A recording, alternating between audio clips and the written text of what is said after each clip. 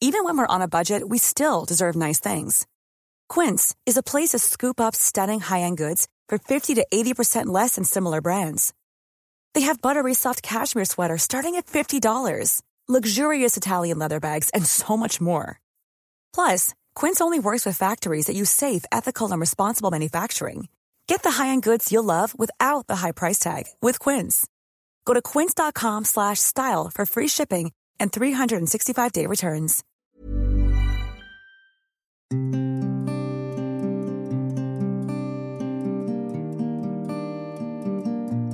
Hello and welcome to Saving Lives in Slow Motion. Today, I'll be talking about well-being.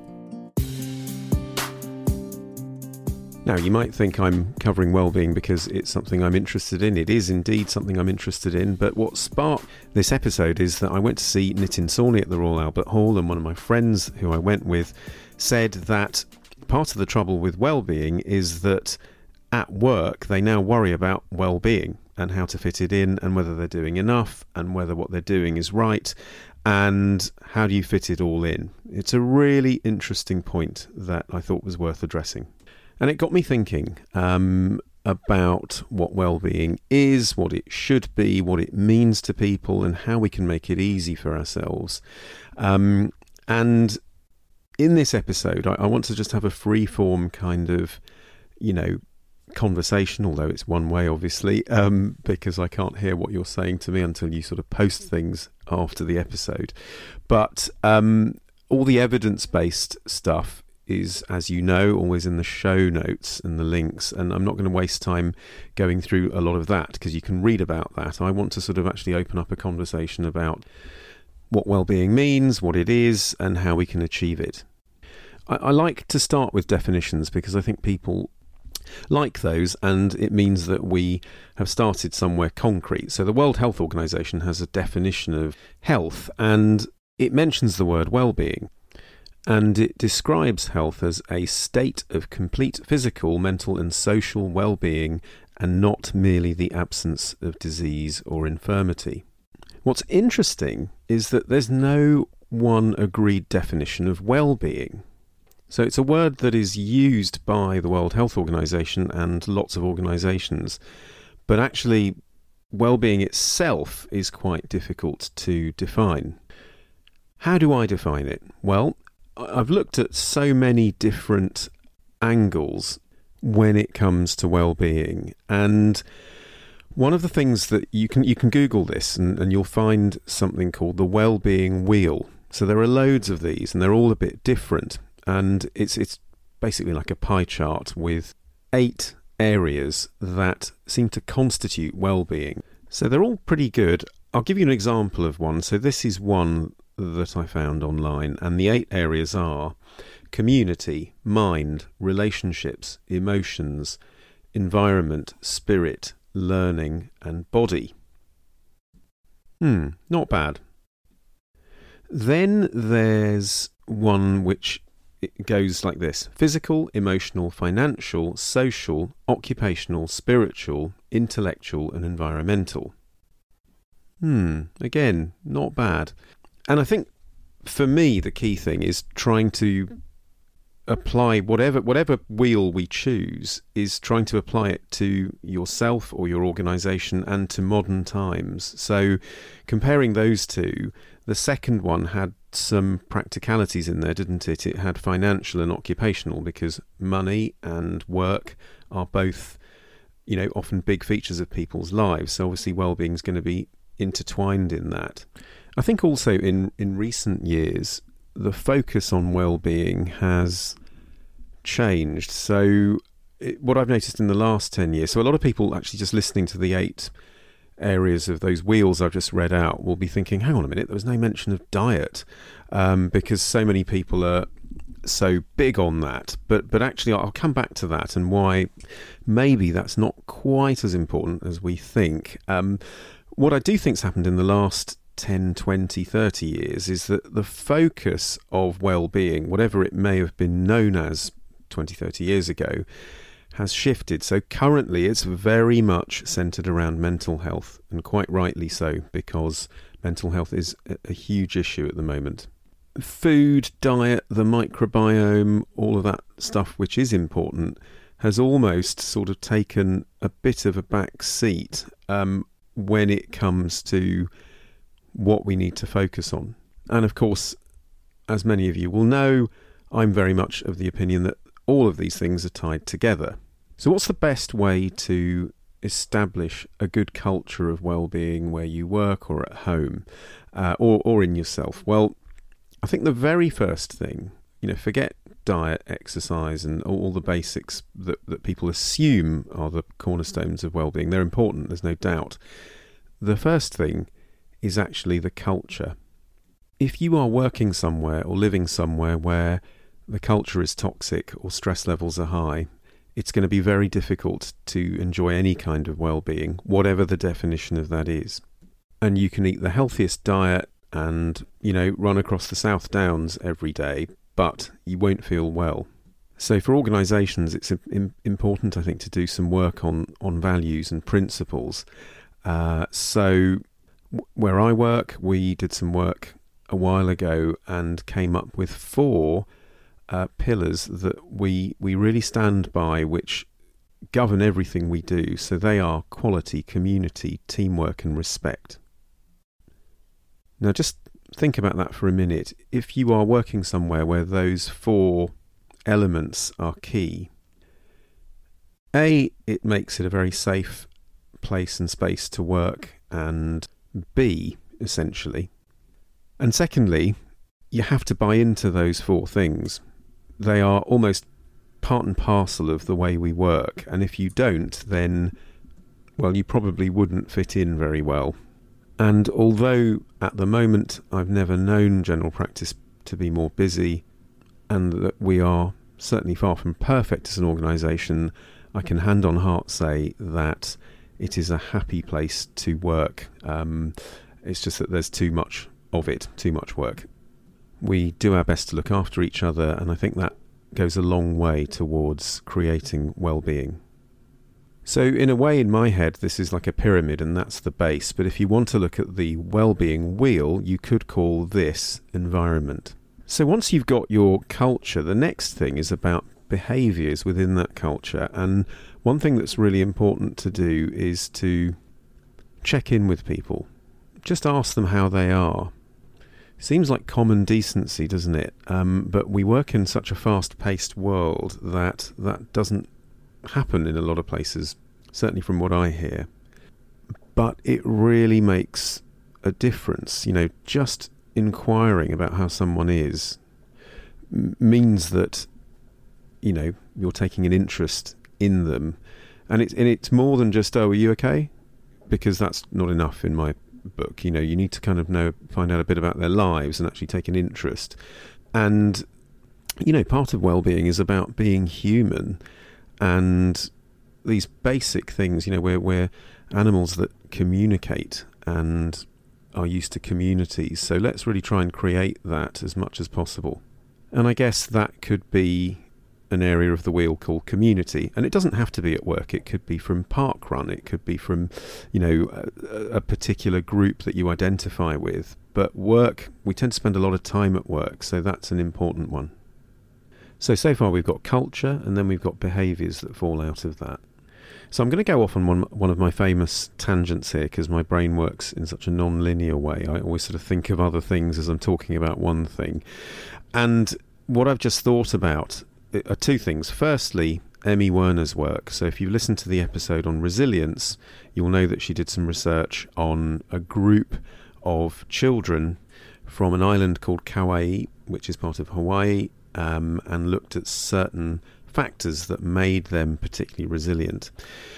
So have a listen to that one, because what you're seeing there is almost well-being in reverse, in that those children that had features of resilience actually had good well-being. The second thing is about the work of Bill Lucas and Guy Claxton, who are both professors of education. They're very much in the mould of the late Ken Robinson, who I believe still has the most watched TED talk of all time.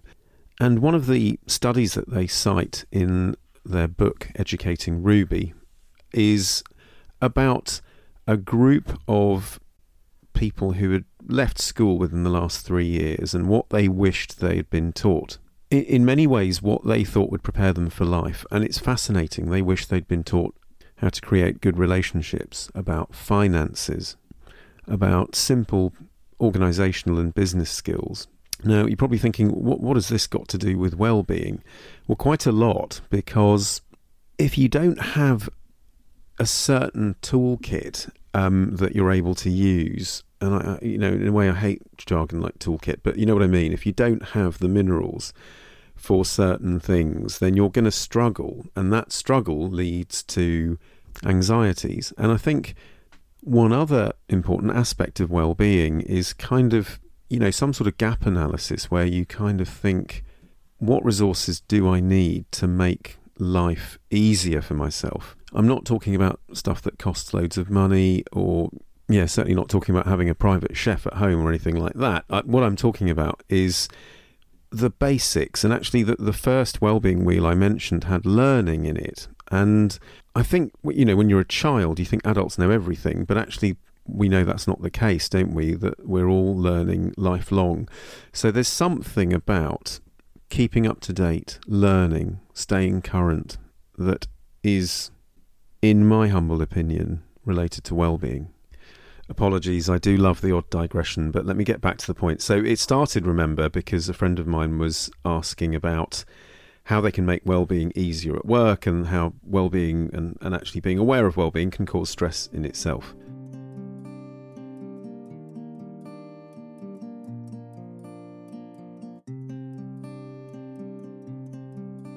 So I touched on learning, but that's more about staying current and up to date. But what about personal growth or purpose?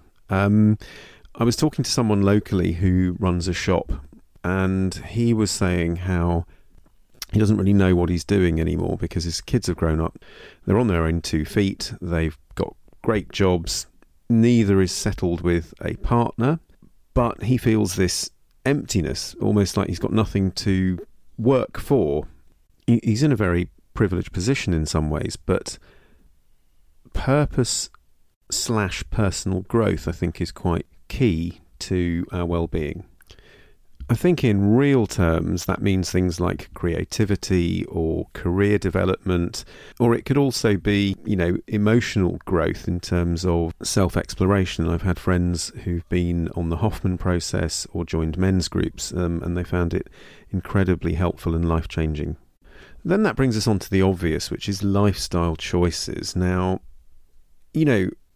everyone knows that we're meant to exercise and eat healthily, but we don't do it. And if you go back to my first episode on behaviour change, there are some tips there on how to do these things better if you're struggling with it. Sometimes it's not that simple. And again, from the work of Emmy Werner and the children in Hawaii, there are certain things that program our behaviours as adults, when we are young children. So experiences in childhood and adversity in childhood often lead to what's called the trauma, pain, addiction cycle. And that can sometimes be why it's so difficult to change our behaviours. We've all got these, and it's a case of being more aware of them. So the lifestyle choices, sometimes it's not a choice. It's not just this. Some people can do it. They can literally just grasp the nettle, as I call it, and just say, right, that's it. I'm not smoking ever again. Or that's it. I've given up drinking coffee, or I've stopped eating cakes, whatever. Great if you can. It's harder for a lot of people. But going full circle, that is made much more easy if you are in the right environment. That culture building is key. And if you're in a compassionate environment, you can even have months or weeks or little groups that actually focus on well-being, perhaps a month on sleep or a month on particular types of healthy cooking, or starting a running group together. There is something powerful about groups. Many practices run group consultations if they've got enough staff. And again, that power of community can improve your well-being. So, as I say, all of these things tie in with each other. It's never one thing. So don't think for a minute it's just about what you eat, or it's just about how much you exercise, or it's just about community, or it's just about environment. It's all of these things that give rise to our sense of well-being. I mentioned mental health earlier on and how it's an enormous issue, and certainly in my career I've never seen so much mental health need as I am at the moment. So keeping with the fact that most of us spend quite a lot of time at work, and that stress is a very common feature of working life, I wanted to just share with you something about what's called the cycle of resiliency. It ties in with Emmy Werner's work, but it's actually not by her, it's by Saidi and Said. And this is so interesting. What they say about any particular adverse condition, so if you're faced with something unpleasant or difficult at work, there are 3 ways that we can respond to that. Either erupting with anger, which I know many people who are like that, thankfully not at work anymore. The second is imploding with negative emotions, where you just cannot react, and that also sounds familiar to me. And the third is just being upset about whatever it is that you're faced with. And the really important thing is that that third response of feeling upset is the right one. It's the only one that promotes well-being and is what resilient people do. So you kind of, the first two, being angry or just being overwhelmed with negativity, is not right, because one blames other people and the other one means that you've given in to not being able to cope, as in you're not even open to thinking that you might be able to. And I think in terms of where we're at in the modern world and evolution, the focus on the brain, I've been thinking about this a lot, the brain is neuroplastic. It can change. You can change your thoughts, and that will change your feelings. And this is how therapies like CBT often work. Talking of which, actually, Aaron Beck, who's often regarded as the creator of CBT, passed away recently at the age of 100, and I'll post a link to him. But those kinds of therapies and that kind of approach, or anything that changes your ability to think differently and handle things differently, remember what I said about that response to the adverse event, is going to improve your sense of well-being. And then you'll be able to make better decisions about diet, exercise, relationships, community. All of it ties together. So I think in summary, what I would suggest at work is starting with culture, and then adding on all those bits that we've talked about. Checking in with people, having team huddles, making sure that you are communicating, sharing, creating a community. A lot of our learning comes from, listening to others talk about what's going on in their life. And again, I direct you to the first episode on behaviour change to just remind yourself about how that might work. Anyway, I hope that's been helpful and of some use. What I'd like you to think about is, what are you going to do this week to improve your well-being? And I want you to think really broadly. It doesn't have to be something super specific. It can be if you want. If you think, hey, I want to just change one of my habits, give that a go. But what can you do in your workplace that is a quick win, that is easy, that might just set things in motion? Is it a cultural thing? Is there something about the environment that you could change that might encourage well-being, even if it's having more time as a team, even if it's just sort of checking in with people and seeing how they are? I'd love to hear from you. I'm going to leave you with a quick anecdote. Many years ago, one of my patients was moving away out of the area from where I was practicing at the time. And she had all sorts of symptoms. Her health was a mess, to the point where she was wired and tired, really low, really depressed, very, very anxious. And for about a year, we'd been working through all sorts of areas in her life, movement and diet, and, you know, she was doing her best in terms of relaxation and purpose and all of that sort of stuff. One of the things I'd really not asked her much about was her environment. So she was a freelance designer, I believe, and about a year and a half after she'd moved away, she sent me a message via social media just to say that her life had greatly improved, and although she had felt significantly better by the time she'd left for wherever she lives now, she realised that actually the thing that was making her ill was her partner, and the fact that she was in a really toxic relationship. And it was a real lesson for me, because all of her symptoms had literally gone away overnight, and then she'd sort of met the love of her life.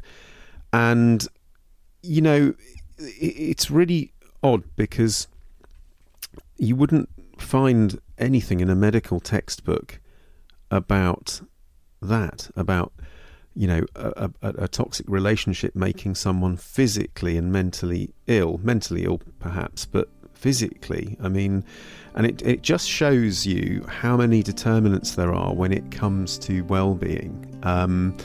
So I'm going to leave you with that thought.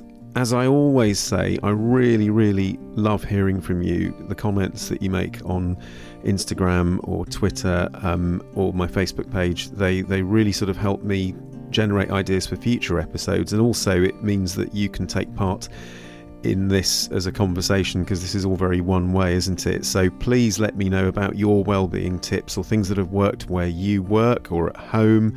Meanwhile, do take care, and in the meantime, may you enjoy the very best of health.